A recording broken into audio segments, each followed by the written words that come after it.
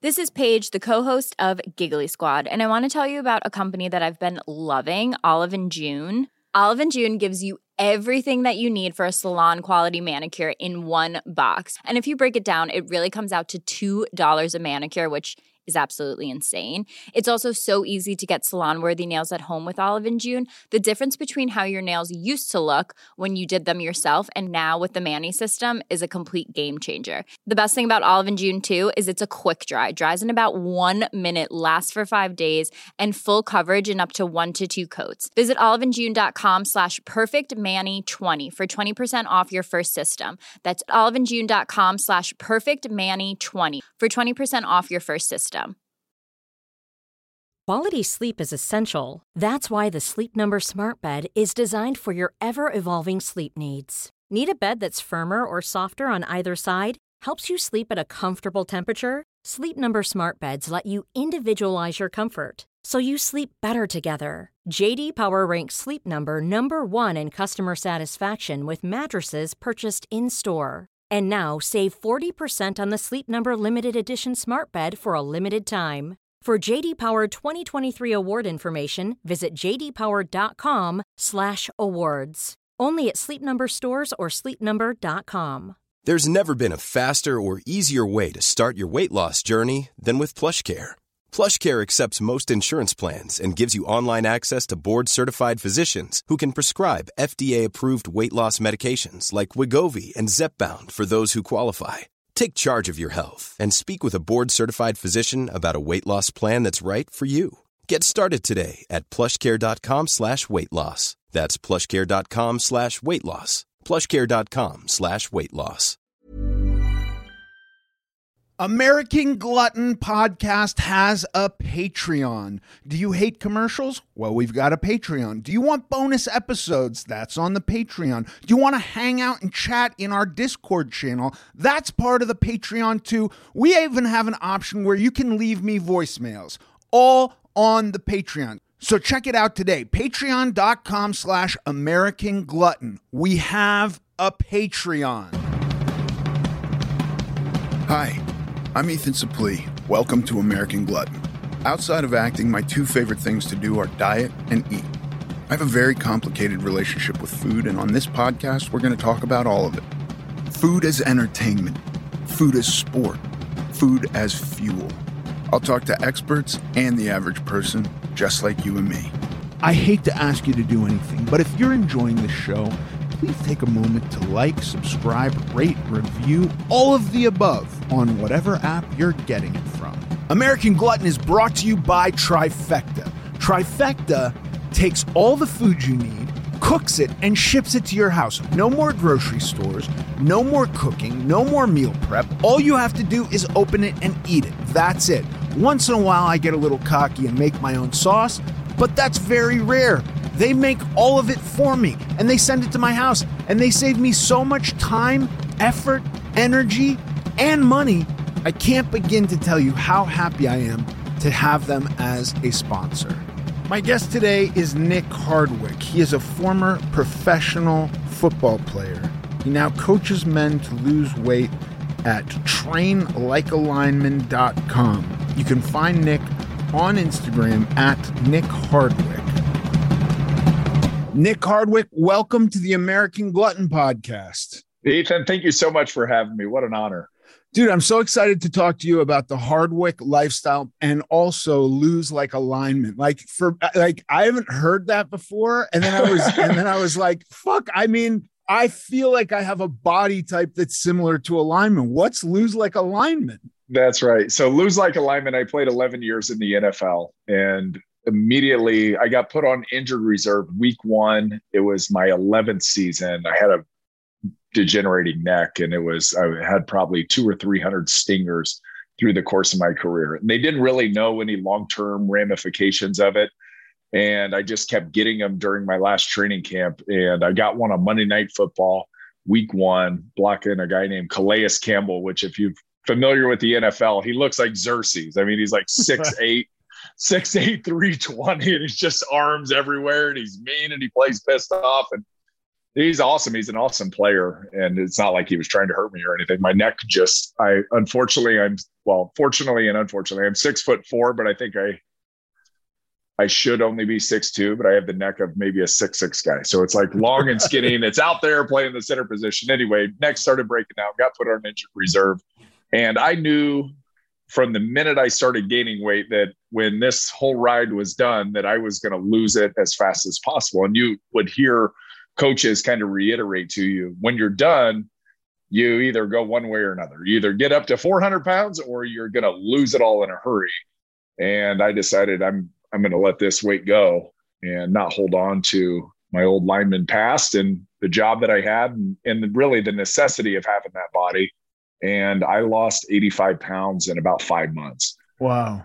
And it just seemed to, especially at the beginning, melt off of me. Right. And it was, you could imagine, like I was probably consuming on a daily basis anywhere from 6,000 to 8,000 calories just to keep my weight up. I was lifting heavy and often 6 days a week training just to keep my size and some hypertrophy and keep that whole deal going. And when I stopped all that, I was like a candle. And I got down to about, you go from 7,000 or 8,000 calories down to 2,000 calories. There's quite the deficit that you're creating already. And, you stop training the musculature the way that keeps the size on and stop feeding the beast. And all of a sudden I got down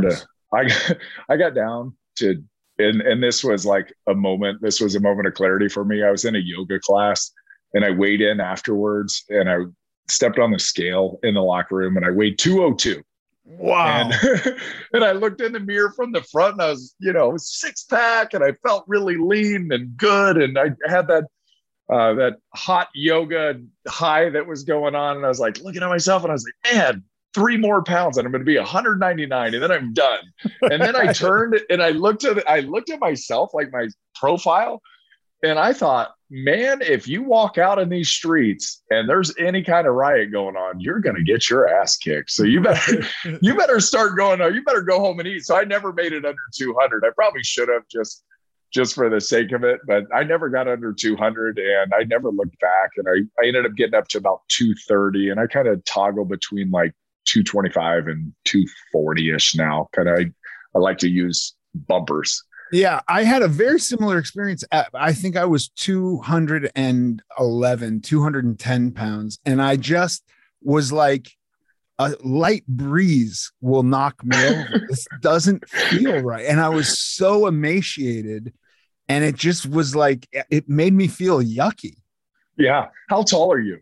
6'1". I'm not as tall as you, but I was very big. Yeah, it was. And I had a weird experience. Do you know Dr. Huizenga? He's a sports medicine Wayne guy. Wayne Huizenga. Yeah. Yeah. So I was like crushing myself to lose weight. And at about 250 pounds, I was like, I just have no idea what a goal is anymore. I'm 250 pounds. I'm doing 6, 7, 8 hours of cardio every day.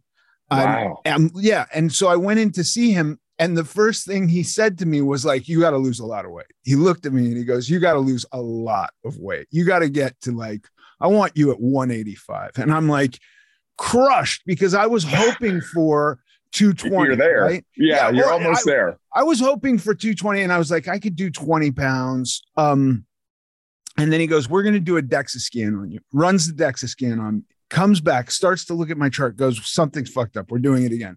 Does the DEXA like, this scan isn't right. This doesn't make any sense. Does the scan on me again and goes like, I don't know what to tell you. You're done. You don't need to lose weight. You're like 12% body fat at 250 pounds, and that's okay. And I was like, I started off when he was like, you got to get to 185. I was defeated. When he said you're done, I was defeated.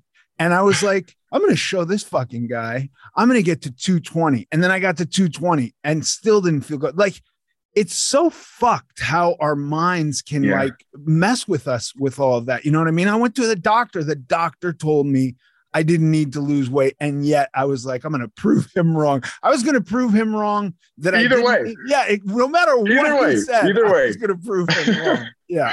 And that's the mind of a competitor, isn't it? I mean, that's kind of what happens is I'm going to prove you wrong against all odds. You say I can't, so I'm going to do it. And you were just looking for a reason to keep going or, to show some, we don't really know why we're fueled or why we're driven the way that we are. But I remember being so competitive with the scale that every time I'd step on that scale and it would drop 3 pounds, I thought, let's go, I'm winning. And then when it wasn't, and, you get in that. And then I also had a teammate who was doing the same thing at the same time as me.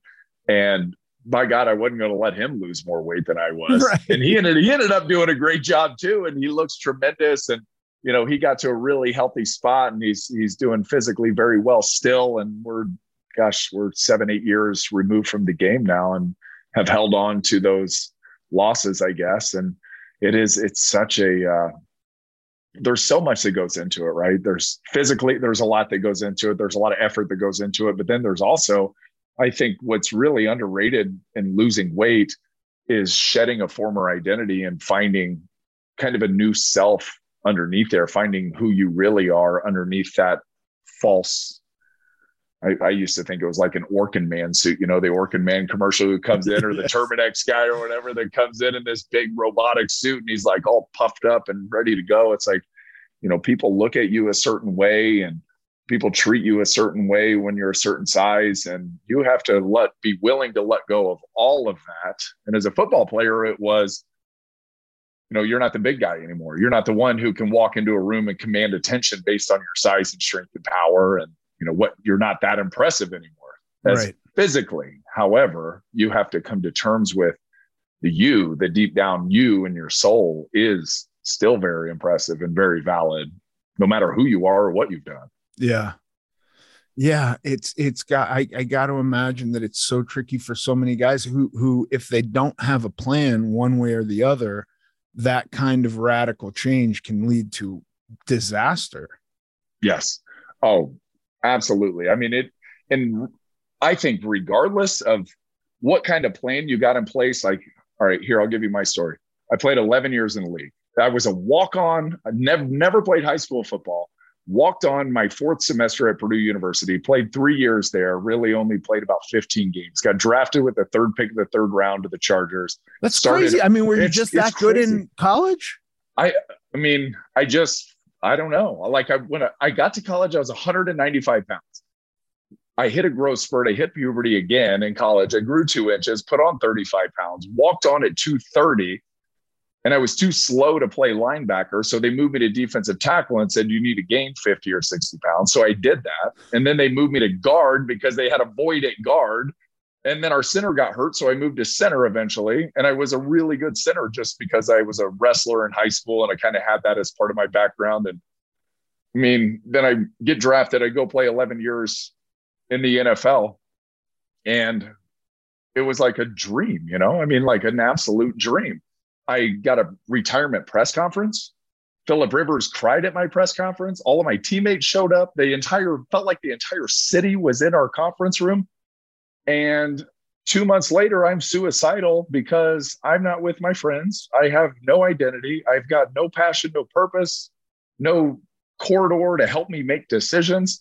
And I wasn't getting any dopamine or adrenaline release that I was used to from showing up every day, either banging heavy weights, being with a bunch of dudes and fighting on a consistent basis. And so I wasn't getting any of that and I was suicidal. And then eventually, we kind of turned the corner on that and got our life back together. And then kind of my passion and purpose has become really just helping other people and helping other athletes transition out and helping people lose weight in general and kind of reclaiming their health and life and just trying to do good because I saw the very, very bad side of what was an unbelievable life.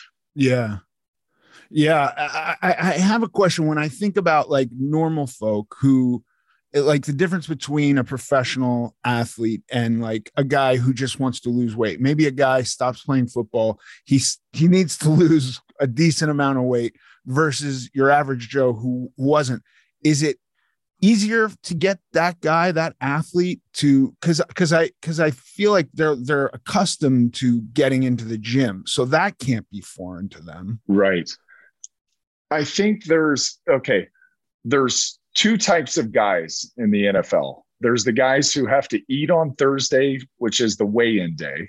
So every team weighs in every single Thursday, and you get fined if you're overweight, and you get fined if you're too far underweight. So some guys like me, I had to eat a ridiculous amount, didn't go to the bathroom all morning up until weigh-ins. And I would go have breakfast. I would stuff water down. And when I was even younger, I would put lead weight in my pants so I didn't get fined.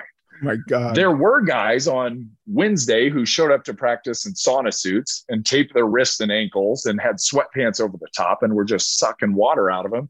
And then they would show up on Thursday morning in the sauna at 4:30, and there was a whole crew of guys in there. And those were the guys that have the natural propensity to hold on to weight. Right. And you could kind of tell who was going to struggle post-football and who was going to have an easier time getting it off. Yeah. And so there's still, yes, there are guys that like to work out and there are guys that didn't like to work out as much. But in general, they know what they're doing in a weight room. They know how to move around.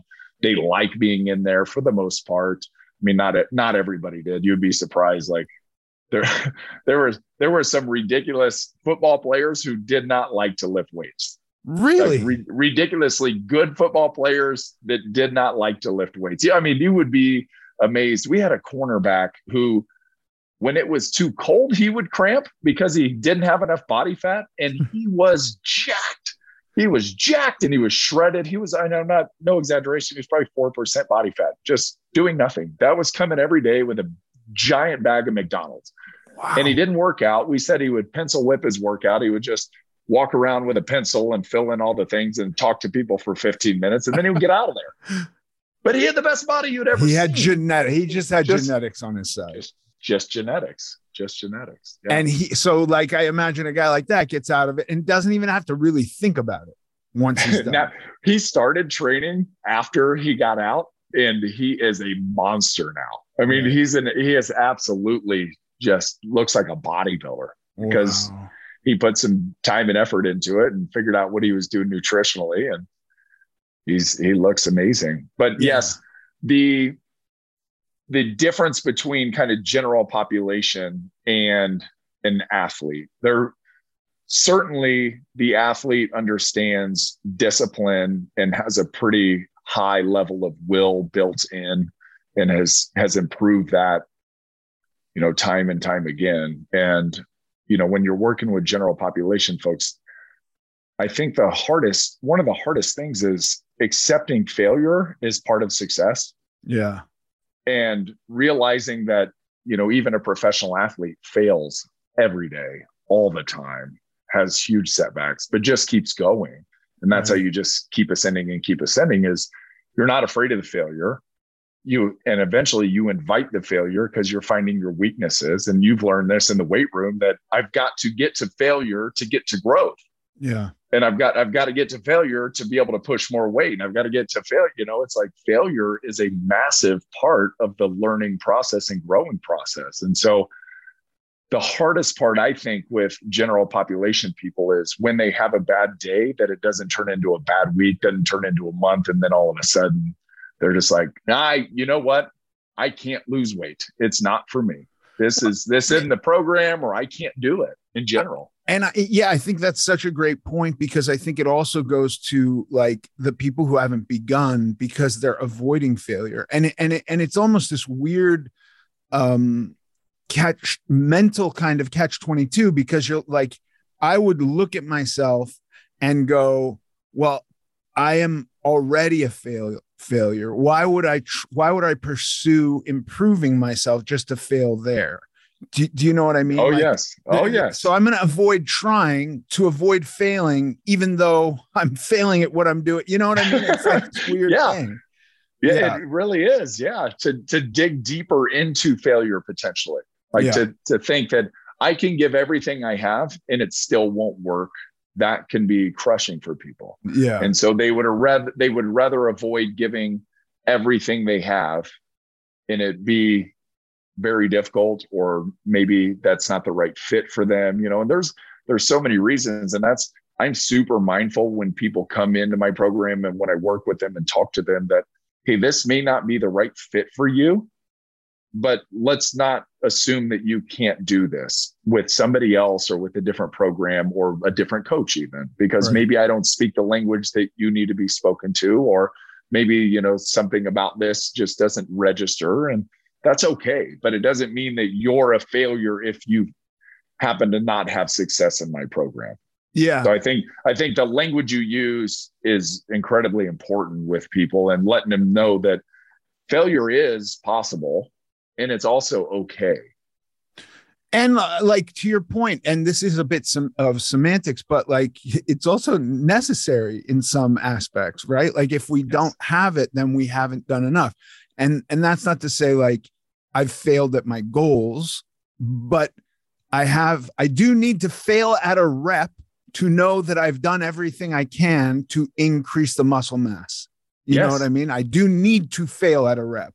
That's right. And that can be, you can have various ways to define that, right? There's some guys who end up with a bar stuck on their chest and they say that's failure. And for me, I'm like, I think you failed 2 reps ago. I think the minute probably the minute it didn't look good, that's failure in my book. You failed, right.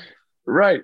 But think about that when it comes to like diet, nutrition. People go on business trips and they find out they've got a weakness on business trips because they come back and then they weigh in after the trip and they're like, oh my goodness, I put back on this amount of weight and I got to go on another trip. So, okay, maybe you're not yet equipped with the tools or the techniques on that trip, or haven't thought creatively enough about how to navigate that process, because there is a way around or through or over whatever obstacle is created. And it's up to us to come up with, and this was kind of a football thing and I talk to a lot of my clients who are former football players, is it takes a long time to learn how to stop the bull rush. It's just you have to get strong enough to do it. You have to have the right technique to be able to do it. And you're going to get beat on a certain move time and time again until you continue to learn that didn't work. Okay. That didn't work. Yep. Right. Got it. And you have this Rolodex of information. So that didn't work. That didn't work. That didn't work. Let me try this. But you don't quit trying, because eventually there is a solution for you. And we just have to find the right technique. And with the right coaching, you can also more quickly come to those techniques. It's like, let's hop with 2 feet. Let's reset our hands. There's a lot of things that can be done to stop a bull rush or a swim move, or, I'm getting beat on a run block. There's the same thing applies to winning a trip to Vegas for a bachelor party and not coming back and completely sabotaging yourself, or, having success on a business trip, or, hey, my family this past summer, we were moving houses and we had to stay in a hotel for 6 weeks. Well, like, I'm not going to get unhealthy in 6 weeks. I'm going to figure out a way that we can have some semblance of health and do our best and stay successful in the health realm and stay on track, and not use it as an excuse or a crutch, but just find a way to navigate that. Yeah, I think for me, for the longest time, with food, I wanted to find something I could be abstinent from, right? I wanted to go like, well, I know that if I don't do certain things, my life is better. So if I can just find the aspects of food to do that with, I know my life will be better. But what I didn't take into consideration there is all the other ancillary work that I was putting into my life on top of not just doing certain things. And so when it came to the fact that, quitting carbohydrates or lectins or gluten or whatever the hot diet of the early 2000s was in Los Angeles, when that either stopped working or I would go away and find myself in an airport where it's like, there's nothing gluten-free here.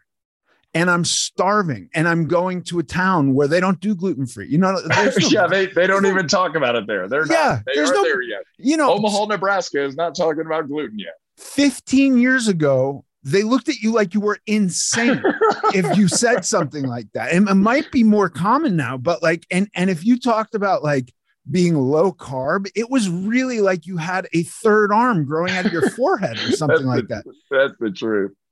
And so when I would have these setbacks, but I think it was almost intentional sabotage, because like if I ever set up a program for my sobriety, which is really paramount for me, if I ever set up a program where it was like, if any little thing goes out, my sobriety goes out the window. Mm. It's so fragile, but that's how my diet was for a long time. It was That's like, right. It was like I expected it to not be a lot of work. I expected it to be just like one little thing, one little change. That's what everyone hopes for, right? Yeah. Everyone's looking for that one pill or that one change, or you cut this out and everything's going to be all better. And it may be for a brief amount of time, but eventually, it comes back around and your body's kind of craving some things, and it's going to find a way to replace what you have tried to abstain from. Yeah. And it's awesome that you've gone through all of them. I've literally tried everything, like every diet you could imagine. And I think it's a really, I wish everybody would try it. Like I thought about at one point putting together a course of, hey, do this, see how you feel for 6 weeks. Do this, Right. See how you feel for 6 weeks. Because there's kind of that 6 weeks, 2 months period where I did vegan for 2 months. And that was probably 7 years ago. And man, for 2 months, I felt great. And then after that, I felt terrible. And I was honestly probably, I don't know, not doing it right, but I was trying to get my protein in. I was trying to balance it out, trying to blend amino acids and all those things. And I mean, maybe still there's a steep learning curve to doing that, or definitely did keto at one point along the line. I mean, I've done paleo, like everything you could possibly imagine. Then eventually you realize, and people like Spencer Nadolsky and RP, I know you worked with RP, and Alan Aragon, who's amazing with Flexible Diet, or Sue Kleiner, like all of these people, they've been telling us forever, for as long as sports nutrition and performance nutrition has been a thing, that it's just calories in, calories out. Yeah. But I do feel like everybody has to almost come to that for themselves. Because, and you know this, do you have kids? 4 and a grandkid. Goodness, what? You have a grandkid? Yeah, she's 6 months old. I have 4 daughters and a granddaughter. Wow. How old are you? 46.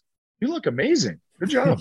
Thank you very much. Yeah, good job. That is super cool. Yeah. So, and some kids will do exactly what you tell them and just trust that it's right. Yeah. Other kids, my youngest, I can tell him something until I am blue in the face and about to pass out, and he will not listen to me until he suffers, or until he figures it out on his own. And that's okay. But that's kind of when you're like, when I'm, I guess, started in this, like, come on, you people got to figure this out. It's like, well, they'll figure it out on their own. They'll come to it when they're ready, or they'll figure it out on their own. And that's just kind of patience on the coach's part. It's like, hey, keep trying. Well, oh, you want to try keto? Go ahead, try keto. But how do you feel in your workouts? Yeah, I'm running low on energy. No kidding, huh? No kidding. That's weird. It's so odd. You got no glycogen. My worry is, and look, I totally agree with you. I think that there will be some small group of people that don't really need to track calories, that once they start eating a certain way, stuff will fall into place, and it'll just be like, oh, I needed to get off that kind of food, whatever it is, processed food, dense sugars, crap like that. That'll work for some people. And I think that like I didn't have this experience, so it's kind of hard for me to believe, but I gotta say that I think there will probably be some people who eat a ketogenic diet who it agrees with them. And they're like, I can get much further on fat than I can on sugar. And to those people, I say, great. Yes. But I think that there will also, the problem with any of these things is like the super zealot adherents to keto are saying to everyone, no, you're eating too many carbs. You're having some kind of insulin dysfunction, and you can only lose weight if you do X, Y, and Z. And it's like, I think it will all work, but truthfully, it's going to come down to that you're eating less than you're burning. Whether that means we have to track it or not, I have to track it, because if I don't track it, And it's very loose. I'm not. Do you still? Yeah, I was going to say, do you still track hardcore? No, I'm now at the point where I'm eyeballing stuff, and but it's a version of tracking, right? I was hardcore. So I really followed it closely. And then I was like, I know what a serving of chicken looks like. I'm peeling the skin off it. If, I'm usually making it for myself and it doesn't have skin, but if it's got skin on it, I'm peeling that off. And I want to eat the chicken skin, but I know that that's, 25 to 50 calories I don't need. You don't need them, right? Yeah. That's the whole thing. It's like, well, why do you do that? It's like, well, because I want my calories to come from something different. It's right. Like, I don't put any labels on anything. It's like, oh, that's good. That's bad. It's like, I don't want this skin. I want to get my calories from something that's more meaningful to me than chicken skin. Exactly. A quarter cup of rice versus the chicken skin will get me further in the gym. That's it. That's the whole thing. And that's what I think is missed so often when you have people who go, you should be doing this. It's like, right. How do you know what I'm doing on a daily basis? Yeah. Do you know my goals? Do you know my daily routine? Do you know what I'm striving for here? Because if you don't, how can you prescribe a diet to me? Yeah. Because I get it. Like, you get maybe older people that aren't banging, aren't getting their heart rate above 80%, aren't burning sugar on a daily basis. I get it. Yeah. I mean, you can come down, but still your brain's going to pull from the body one way or another. Yeah. It's going to find sugar, gluconeogenesis, 100%. Because the brain wants sugar. It's going to find it. Yeah. It's going to turn fat into sugar if it has to. It's not the easiest thing to do, but it can do it. Yeah. It'll do muscle. It'll pull it from the liver and pull it from the kidneys. I mean, eventually it's going to get sugar. Yeah. My concern, which is, I completely forgot, is we kind of. Ready to pop the question? The jewelers at BlueNile.com have got sparkle down to a science with beautiful lab-grown diamonds worthy of your most brilliant moments. Their lab-grown diamonds are independently graded and guaranteed identical to natural diamonds, and they're ready to ship to your door. Go to BlueNile.com and use promo code LISTEN to get $50 off your purchase of $500 or more. That's code LISTEN at BlueNile.com for $50 off. BlueNile.com, code LISTEN. Mom deserves the best, and there's no better place to shop for Mother's Day than Whole Foods Market. They're your destination for unbeatable savings, from premium gifts to show-stopping flowers and irresistible desserts. Start by saving 33% with Prime on all body care and candles. Then get a 15-stem bunch of tulips for just $9.99 each with Prime. Round out Mom's menu with festive rosé, irresistible berry chantilly cake, and more special treats. Come celebrate Mother's Day at Whole Foods Market. This message comes from BOF sponsor eBay. You'll know real when you get it. It'll say eBay Authenticity Guarantee. And you'll feel it. Maybe it's a head-turning handbag, a watch that says it all, jewelry that makes you look like the gem, or sneakers and streetwear so fresh every step feels fly. eBay gets it. So look for the blue check mark next to that thing you love. And be confident that every inch, stitch, sole, and logo is checked by experts. With eBay Authenticity Guarantee, you can trust that feeling of real is always in reach. Ensure your next purchase is the real deal. Visit eBay.com for terms. We're having this evolution of people getting larger and larger and larger. Every year we're larger. And there was a big jump because of COVID and people stayed home, where it was like a spike in obesity. As they're saying, like the biggest risk factor to having a bad outcome with COVID is obesity. A lot more people gained a lot more weight because they were at home. Makes sense. They were at home. Yes. Access. Yeah. But as we see that these kind of fad diets aren't working and the access to food is ever easier, and we're also at the same time kind of normalizing, well, you shouldn't have to work hard. You shouldn't have to work hard at a diet. And like, there's a part of me which I totally agree. Like, anybody should do whatever they want to do. Like, I'm not saying everybody has to be lean, but I think when society as a whole makes a moral shift to let's normalize this thing because it's hard for people to get it under control. That to me, I go like, I don't know if that society is going to be around very long. That's not what, yeah. And is that the society that we want? Right.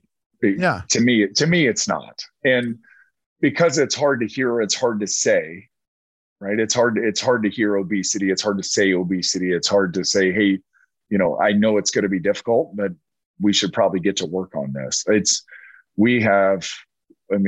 far as people, we don't do a great job with our health of holding each other accountable. My wife and I were having this conversation today. My oldest is a fifth grader, and he's in a fifth and a sixth grade school. And I think there's 1,500 kids in fifth and sixth grade in one school. They only have a playground that's suitable for 150 children at a time. Wow. So, and they only get gym class once every, I think it's like 27 weeks, something like that. So once every 27 weeks. So they go in 9-week blocks. So he did art for 9 weeks. He did music for 9 weeks. And then they'll go gym for 9 weeks. Right. And I'm like, gym is paramount to not only our physical development, but our mental development as well. So as a society, we're putting less emphasis on the physicality of it all when we should be putting more emphasis on it, because better in shape kids are smarter. They get better tests. They get better test scores. There's plenty of science to support that we should be focusing on keeping these kids physically active and capable. And, you know, like the things that I worry about with my kids, the most important thing that I worry about is their work capacity.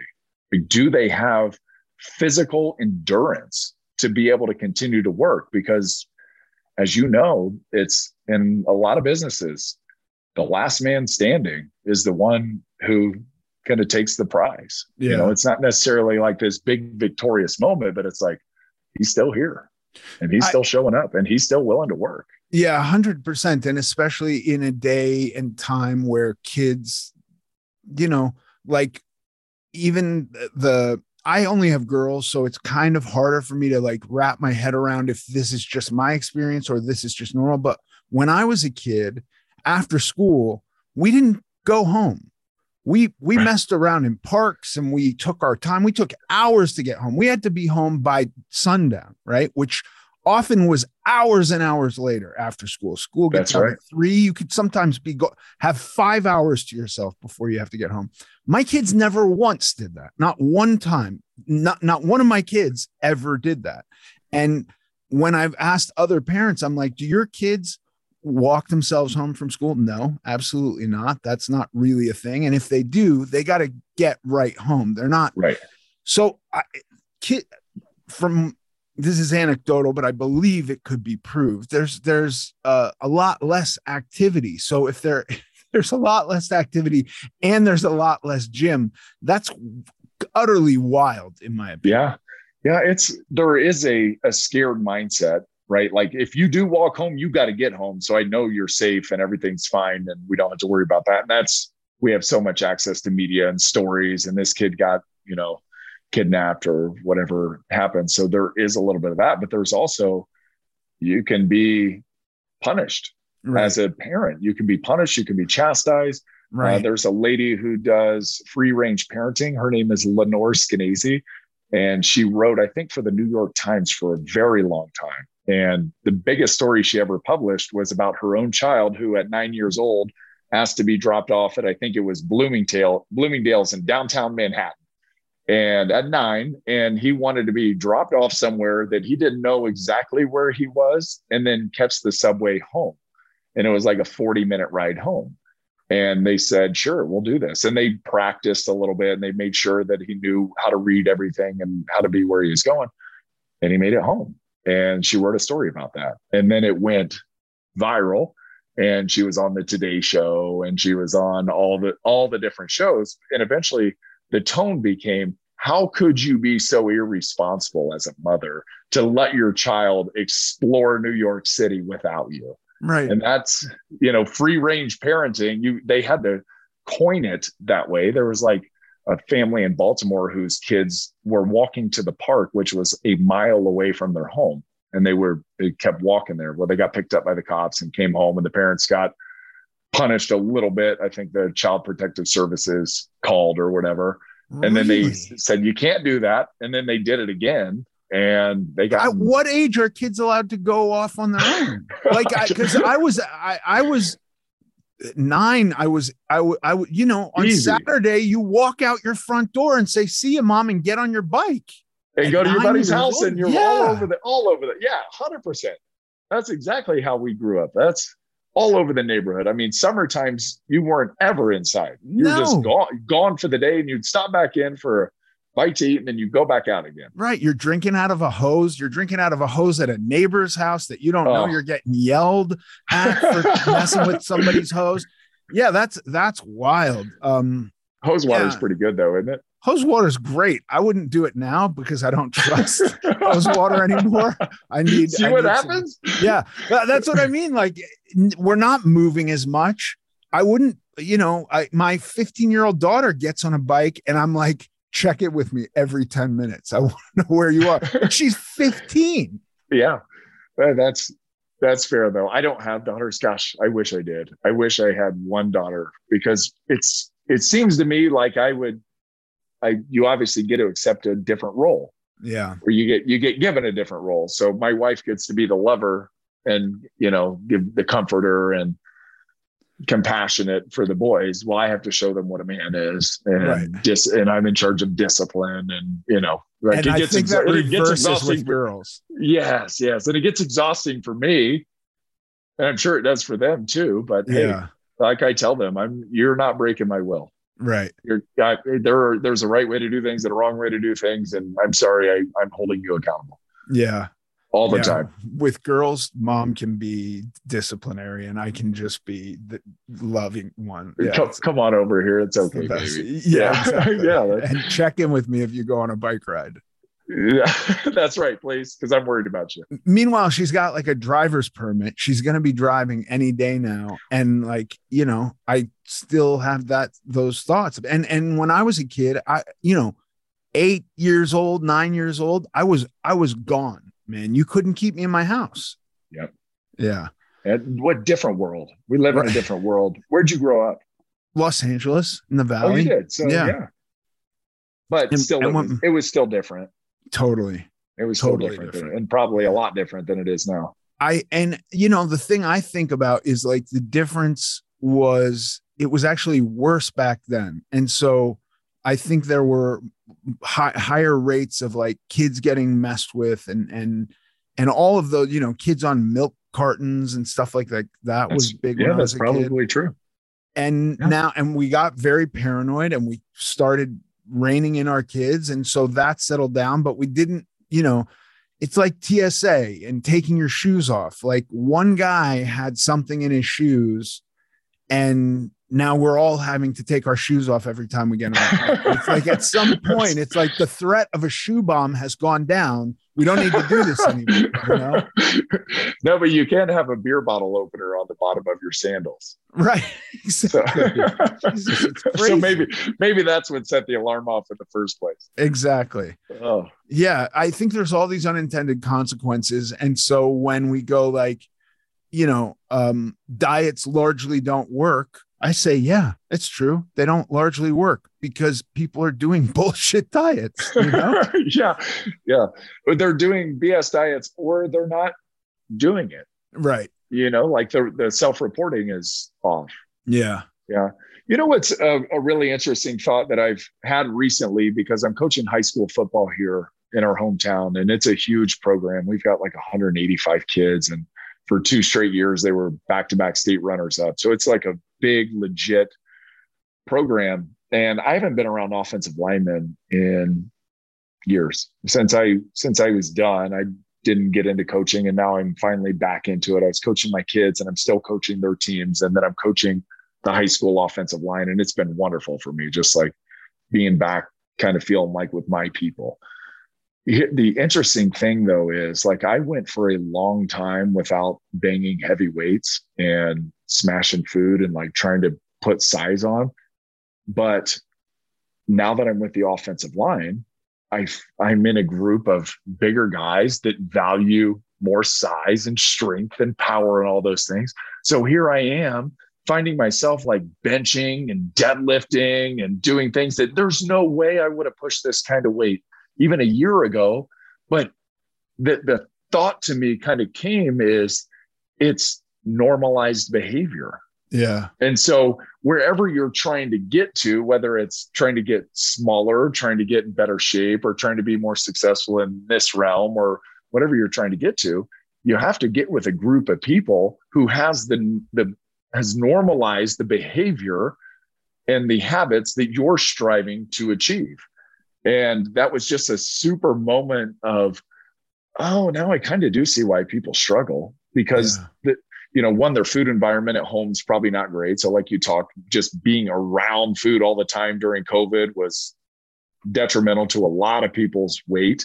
Just having access. I mean, the number one thing for addiction is don't have access. Well, if you're a food person, a food addict, standing next to the pantry and answering emails and just being able to walk into the fridge at any moment, or, hey, I'm bored. Had a stressful meeting. I got off the phone with the boss. I was doing a sales call, whatever. Now I'm going to go and immediately go to dig into the fridge. Like, that food environment's really important, but also the people environment that you're with is also super important. Like, find the gym with the type of people that you want to be with. I train at a gym now that's all bodybuilders and big lifters. And it's like, well, no kidding. I'm going to lift heavier weights because everyone's lifting heavier weights. And that's what we do here. Yeah. In the offensive line, we do this. We go out and we smash Mexican food, and, that's normalized behavior. So, when it comes to working with clients, it was a great moment for me to go, some of that is very challenging for people to be an outlier within their own group. If you're a businessman or a woman, you're traveling, or you're taking a client out to dinner, everyone expects this is the behavior that we have on client dinners. Yeah. And this is the food that we eat. And this is the wine that we drink. And we get gluttonous. And, this is because it's on the company dime. So let's do it. Everyone's got that same mindset. Well, it's hard to be the person sitting there that says, I'm going to have a soda water with a lime, and I'm going to have it's very difficult to do. It doesn't mean that it's impossible, though. Yeah. To be that outlier within that normalized behavior, it's tough. It's such a great point. And I think, like, I've only looked at studies where they've had a negative connotation, right? The things that we kind of want to get away from. And it shows that they're all contagious. It's all contagious. You can develop some of this stuff. You can have never experienced it before, start hanging out with a group of people, go into it going like, yeah, that's not for me, but I like these guys. And you can catch it. That's just the way that works. And we're talking about obesity, addiction, all that stuff can be contagious. I don't see why the good stuff also can't be contagious. You know what I mean? You go around, you go like, here's what I want.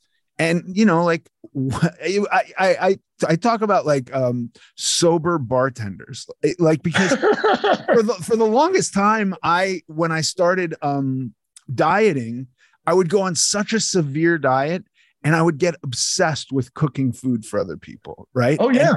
And it would always, not maybe that day, but lead to my diet failing, because I'd have to taste it, and then I'm spitting it out, and then I'm spitting out part of it, and then I'm going like, well, what's one bite? And then I'm like sitting down to the meal, right?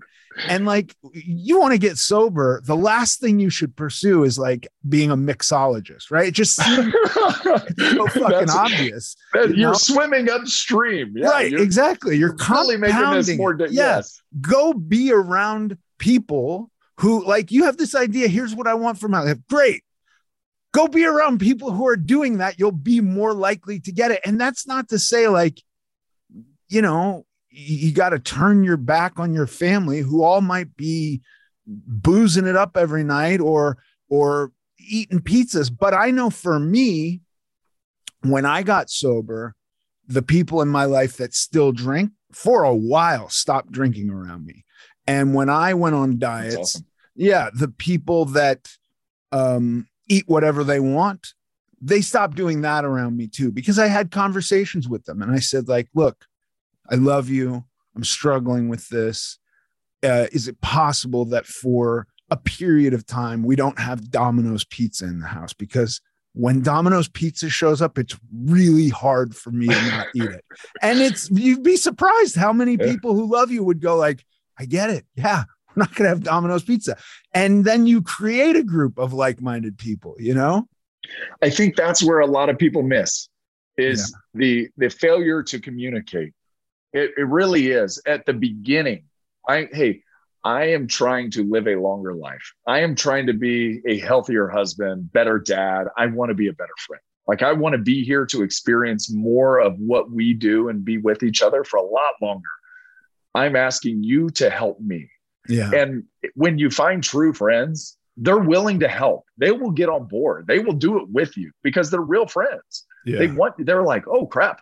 And they don't even know. They don't even know that what they're doing. They like Domino's pizzas here. Ethan smashes the whole pizza. It's like, well, this is just what we do. Right. And it's just like, we're in the groove, and it's not malicious on their part. Hey, we're going to order Domino's because screw Ethan. It's not that. It's just, everyone's in their own life, in their own head, and they're enjoying your company, but they don't realize how that's affecting you. And so I think what happens a lot is with that failure to communicate, there's resentment on both sides where you don't, if you're the one that's trying to do whatever and you don't communicate what you're trying to do, then you're leaving these people out and you're cutting them off and you're not answering calls, or you're weird to be around because you haven't communicated what your goal is.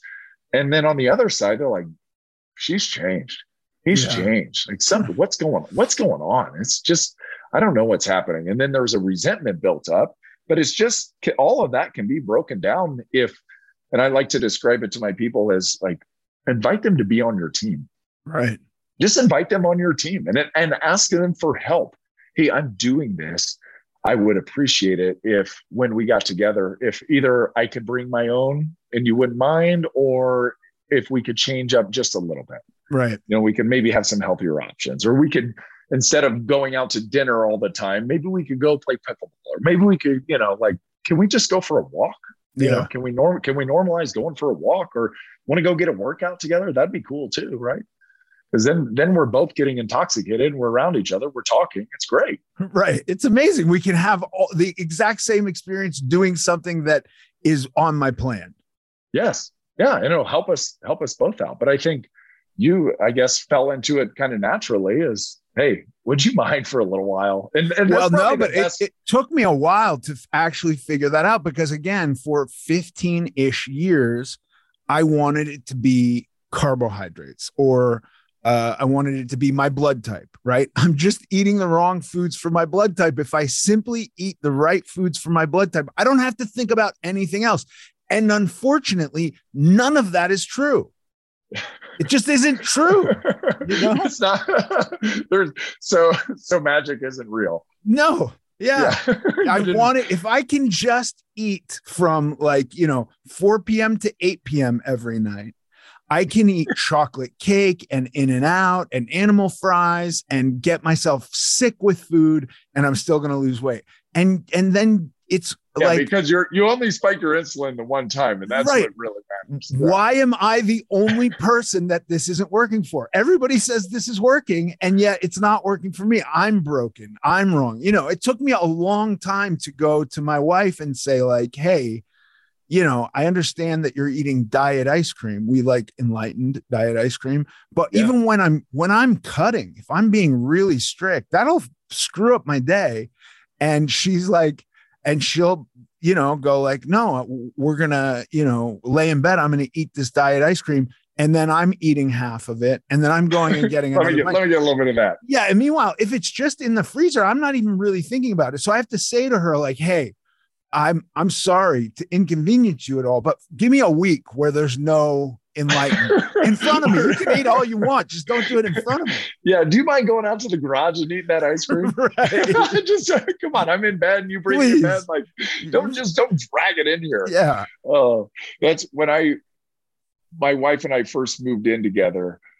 she was a soccer player at Purdue and I was a football player, but she had to finish school. And then when she finally moved out to San Diego and was in the same house with me and lived with me on a daily basis, she gained, it was almost instantaneous, 25 pounds. Yeah. And she finally realized, she goes, I can't eat every time that you eat, because it was every 3 hours. I mean, I was on that every 3 hour deal, but in not necessarily in the bodybuilding sense, but in kind of the, hey, let's go to Rigoberto's and get their Diablo shrimp burrito. And then after that, then we're going to think about dinner. And then, we'll be thinking about dessert already while we're eating dinner. And then, what's for breakfast tomorrow? You want to go out to eat? Yeah, I'd love to go out to eat. Of course. Who doesn't want to go out for breakfast? That's fun. Like we're just, and she's like, this doesn't work. Why can you just go by yourself to go get a burrito and you go eat over there and I'll stay here, maybe go for a walk or something like that. And, yeah.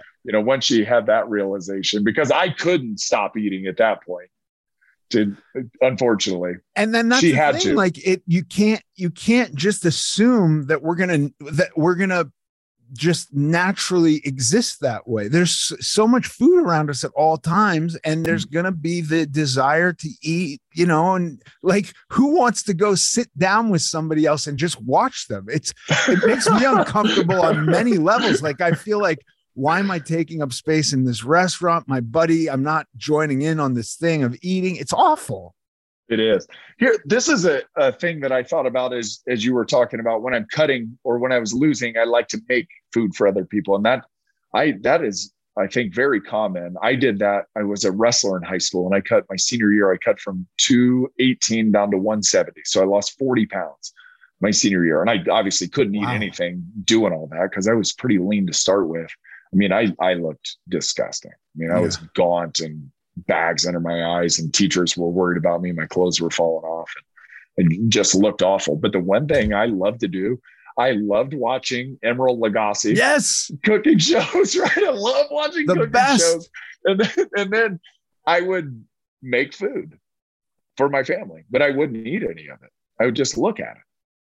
And it would like comfort me in some strange way. But I do think, and I don't think this is uncommon because I see this, is when a parent is finally taking charge of their health, that they give the excess, they take that baking out on their kids. Yeah. And they let their kid have everything that they can't have, because in some weird way, it satisfies their craving for the food, at least temporarily. Totally. At least somebody's getting it. If it's not me, at least it's somebody. There's that connection with it. You're like, I totally know what you mean. I took my family to Europe to just go eat at places that Anthony Bourdain had on his show. You know what I mean? And I wasn't even eating. Best show ever. But I was like, we're going to St. John's in London. We're going to see Dante the Butcher in Chianti. We're going to San Sebastian, Spain. And I'm going to watch you guys eat. Okay, get ready. I just want to watch you. I watched him eat it on TV. Now I'm going to watch you eat it in real life. Did they talk local politics and let you just sit in on it? It was awesome. I'm glad I did all those things, but I wish I'd tried some of the stuff. You know what I mean? Like, I had some meat here and there, but like I was at a dinner once with Steven Spielberg, Tom Hanks, and Roberto Benigni in Rome, and Roberto Benigni's like telling me, this is the best pasta in my country. And I'm like, I understand. I don't eat pasta. And he's like deeply offended. He's like, you must eat one piece. And I'm like, no, dude, I'm not going to do it. And now I'm like, I'm a fucking moron. I should have eaten a piece of the pasta. You know what I mean? Like, it wouldn't have been the end of the world. Hey, that's a pretty intense willpower though. Yeah. Really? I mean, you got to pat yourself on the back for being able to turn down Roberto Benigni. Well, but Roberto Benigni was Johnny Stecchini, right? In one of the movies, Johnny Stecchini. Yes, yeah. Johnny Stecchini. I love you. Yeah, this is beautiful. Yeah. He's amazing. I had willpower in those instances, but that was still back where, when I finally started to realize that just not eating pasta, I wasn't going to lose all the weight I needed to lose, the wheels utterly fell off. You know what I mean? So like, I would go like, I'm not going to eat carbs, and I'd have like some weight loss. And when the weight loss stalled, and then even when I'd start to gain weight, because like you can gain weight eating meat and cheese, it's possible. And olive oil, you know? Yeah, like, that's I'll right. tell you right now. Yeah, exactly. There's 1,200 calories that you just dumped on a salad. Yeah. Yeah. I was so careful that I kept my broccoli intake to no more than 35 grams of carbs a day, but it would be swimming in butter and oil. You know what I mean? And like I lose some water weight and then I'm starting to gain weight again. And I'm like, what's wrong with me? Forget it. I'm not doing this anymore. If I'm just going to gain weight, I might as well really gain weight. And so it was this weird thing where it was like, I wish I'd had that epiphany at dinner with Roberto Benigni and gone, you know what? Let's get a pizza after this. You know what I mean? Let's eat all of it and then go for a pizza. Yeah, we'll deal with the after effects here in a couple days. Right. Exactly. Yeah, that'll be fine. But hey, look at you. Yeah. You know? I figured we figured it out. We felt like, as to your point, you know, people will eventually figure it out. But that's the thing. You talked about people will eventually figure it out. And I eventually figured it out. You figured it out. I know a bunch of people who have figured it out. But as societally, the average, the size average moves up, as the, you know, I think people should be accepted. I think like this whole thing of like accepting people. Yeah, people should be nice to people. I don't want that. Yes. But when you have medical doctors who are advocating that, like, even when we're on a budget, we still deserve nice things. Quince is a place to scoop up stunning high-end goods for 50 to 80% less than similar brands. They have buttery soft cashmere sweaters starting at $50, luxurious Italian leather bags, and so much more. Plus, Quince only works with factories that use safe, ethical, and responsible manufacturing. Get the high-end goods you'll love without the high price tag with Quince. Go to quince.com/style for free shipping and 365-day returns. Flexibility is great. That's why there's yoga. Flexibility for your insurance coverage is great too. That's why there's United Healthcare Insurance Plans. Underwritten by Golden Rule Insurance Company, United Healthcare Insurance Plans offer flexible, budget-friendly coverage for medical, vision, dental, and more. One of these plans may be right for you if you're, say, between jobs, coming off your parents' plan, turning a side hustle into a full hustle, or even missed open enrollment. Want more flexibility? Find out more about United Healthcare Insurance Plans at uh1.com. Mom deserves better than a drugstore card. This Mother's Day, surprise her with a truly special personalized card from Moonpig. Add your favorite photos, a heartfelt message, and we'll even mail it for you the same day, all for just $5. From mom to grandma, we have something to celebrate every mom in your life. Every mom deserves a Moonpig card. Get 50% off your first card at Moonpig.com. Moonpig.com. Weight loss isn't a metric for health. I just go like, this is scientifically inaccurate. Well, yes, it is. Right. Yeah, exactly. Yes, it is. Yes, it is. It doesn't mean that they're bad people. Right. Exactly. But yes. And yeah, we can separate those two. We don't have to have, one doesn't mean bad person. It just means has trouble with food.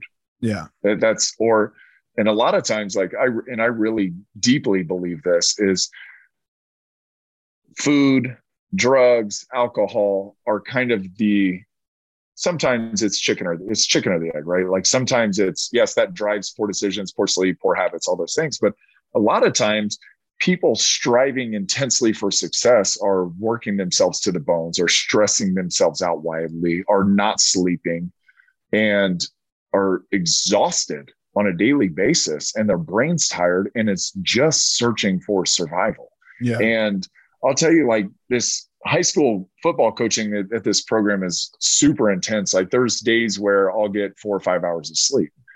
And this is the first time in a long time that I've experienced this. Like I've viscerally felt this is I don't want to eat a salad. It's actually felt like too much work to chomp through romaine lettuce at this meal, that I don't want that. I want something that more easily dissolves in my mouth and just goes away and gives me energy. And I don't have to worry about, the crunching through broccoli or asparagus or kale or all those things that are they're even more laborious to chew. Right.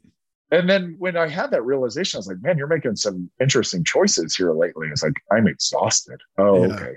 That's it. Maybe I need to prioritize a little bit more sleep when I can, because you're still like, you have an obligation. There's a responsibility. Everyone's holding you accountable, and you're holding your people accountable too. So yes, but we can still fit a salad in. Right. We can still make slightly better. We can still make slightly better choices. Yeah. But I do feel we have, as a population, as a human population, we have put such an emphasis on our efficiency and our ability to work and to strive for success that we are damaging our health because of that, because we continue to push and strive and chase. And it's like, at some point, I look at life as a wavelength.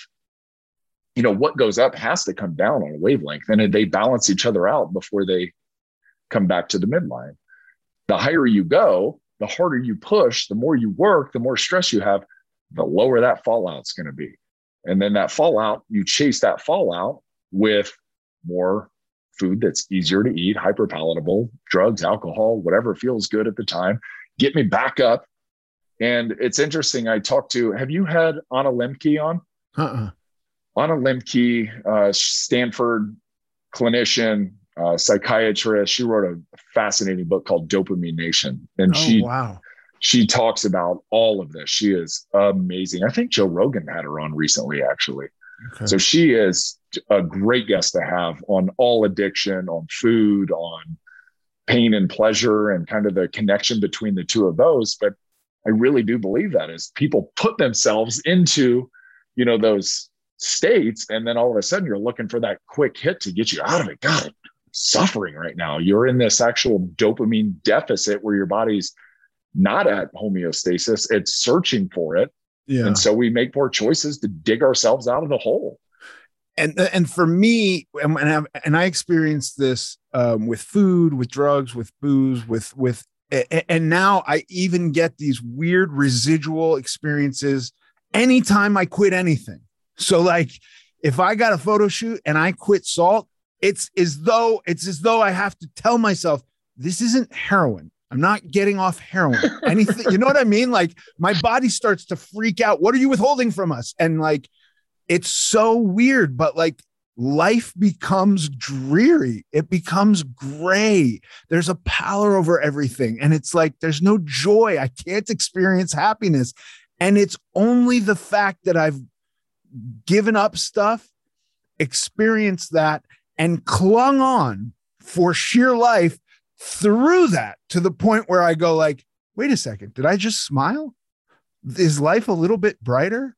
Is it going to be okay? You know what I mean? Like getting through those things where you go like, because I want the dopamine hit all the time. And now I'm just having dopamine to keep my eyes open, right? That's all it's doing. And the minute I give it up, it's like, you will never get dopamine again.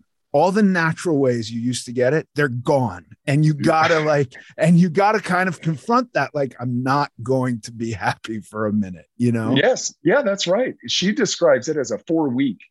She goes for a lot of people going on a dopamine fast or whatever, for lack of a better term, it takes about a month for your body to reestablish its natural dopamine drip. Okay. Because we didn't, as humans, evolve to be around what we're around and have these intense spikes and lows and food around us. Like we worked. Basically, our reward system has been inverted to where we used to have to suffer on a daily basis, walking 10 miles a day to get a handful of berries and nuts and hopefully catch an animal. Right. That would be fantastic to get that little reward. Yeah. So we had to work an insane amount to get a very small reward. Now we don't have to work for a massive reward or reward. So you get that dopamine dump. And so our world's been flipped on its head. And so to me, it makes sense that we continue as a population to get bigger and bigger and bigger. We have to fight that. We have to fight that. You have to fight that as a population. If we're going to exist, we have to fight that. Yeah. I mean, to me, it's like anything else. If we saw that, car accidents were getting worse and worse and worse, we would go like, let's figure this out. They weren't so bad. Now they're getting worse. We should figure out them not being so bad, right? Whatever the metrics is, cancer is spiking, a lot of more cancer. Well, what is it? Is it Roundup? I don't know. I'm not saying that, but like, right. If that was the case, we would get to the root of the problem. We sure would. Mm-hmm. I don't know why this is so much different. Money. Right. Because these companies that are producing, we have drugified food. Yeah. And then we have drugified obesity too. So we both ends they're making money. Yes. Yeah, exactly. Yeah. On the treatment of it and on the, I don't know, it's not the prevention, the cause of it. Right. There's a massive amount of money going around, and we're a capitalist country. So it doesn't seem like there's a great way for it to end. It really doesn't, because there has to be, it seems to me, some type of, and I don't know how you would do this and the way that we're constructed. I have zero clue how this would happen. Is there would have to be some type of legislation to be put into place to make high calorie dense, low nutrient dense food either wildly expensive like cigarettes are, or impossible to get to. Right. And it's just cutting down the access to all that. Yeah. But like people will tell you, food in it, and you know this, food in itself is not inherently fattening. Right. No, so, I mean, it's like, what do we do? It's like anything. It's like, I'm a guy who can't use drugs and alcohol. And I'm a guy who also wants them not criminalized, because I don't think that the criminal justice system is helping anybody who have problems with drugs and alcohol. So I go like, I don't actually have a solution. The only solution I have is discovering what I can do for myself to help myself and my fellows who are interested in help. That's it. That's my solution. That's it. Well, and you're doing a good job. I mean, this is part of that, right? This is part of it. Talking about it, making it public is part of the solution. 100%. And I think it's probably the greatest thing that you and I can do. Yeah. Is just continue to normalize that kind of behavior. Yeah. That's about all we can do. Yes, sir. Unless you want to run for city council or something like that. No, I have no interest in running for city council or any interest in like making laws about food. You know what I mean? Because I think there will be some major unintended consequences that we can't even consider. You know what I mean? Like, always happens, doesn't it? It does. It always happens. Legalizing marijuana has basically led to the fentanyl crisis. Here we are. Crazy. Here we are. The drug dealers are now competing with legalized marijuana and going like, we got to give them something better. Let's give them something that can kill 50% of the people who use it. Okay. Yes. Oh boy. Oh man. Well, Nick, thank you so much. This has been a really great conversation. Thank you. And I'd love to have you on my show. Anytime. Oh, awesome. All right. Thank you. Talk to you soon. Okay. Thanks, buddy. And now for the Q&A. Today's question comes from Gabe. Hi, Gabe. Gabe says, is there a limit to how much protein I should consume? I'm 6'4" and started at 409 pounds. I'm down to 366 pounds. That's awesome. He says, but if I figure 0.8 grams of protein per pound, that's a ton, 292 grams. At what point does my body start to metabolize fat? That's his question. At what point does his body start to metabolize fat? Yeah. Body starts to metabolize fat when his body's energy requirements are greater than the amount of energy he is consuming through food. I'm not sure I'm understanding the question right. Maybe it's two questions, right? Because he's asking about basically, how much protein is too much, right? That's number one. And then maybe it is a second question. So how much protein is too much? I eat almost as much protein as Gabe. Gabe, I eat almost as much protein as you. And what is his weight now? 366. 360. And I'm a solid 100 pounds lighter than you. I try to eat 1 gram for every pound of total weight. I have a relatively low body fat percentage. So even if I adjusted and I was trying to eat just for lean tissue, it wouldn't be that huge of a difference. But so I'm eating around 260 grams of protein every day, and have been for a long time. And very rarely will I miss that. I'm sure, I don't know that anybody would enjoy getting the majority of their calories from protein. And I don't know that that would even be healthy. Like, you need some fat, number one. And also, like, I'm not aware of any other than like 0% fat Greek yogurt and whey protein powder. Most of the protein that I eat has fat in it. So you're getting some extra energy from that. And then for,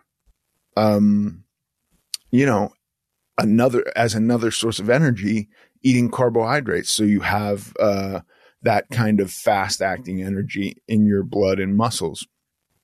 You will start to consume fat.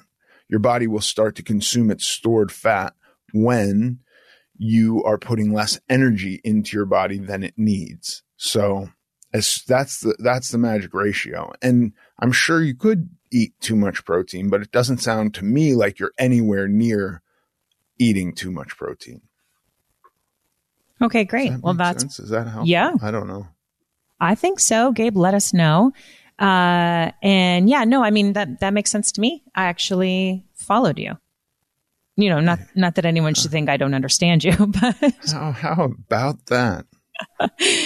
Thank you for the question, Gabe. And for anyone else out there who has a question for Ethan, you can email it to us at americanglutton.net. Thanks for listening to this episode of American Glutton. I'm Ethan Suplee. You can follow us on Instagram at American Glutton Podcast. Sincerely.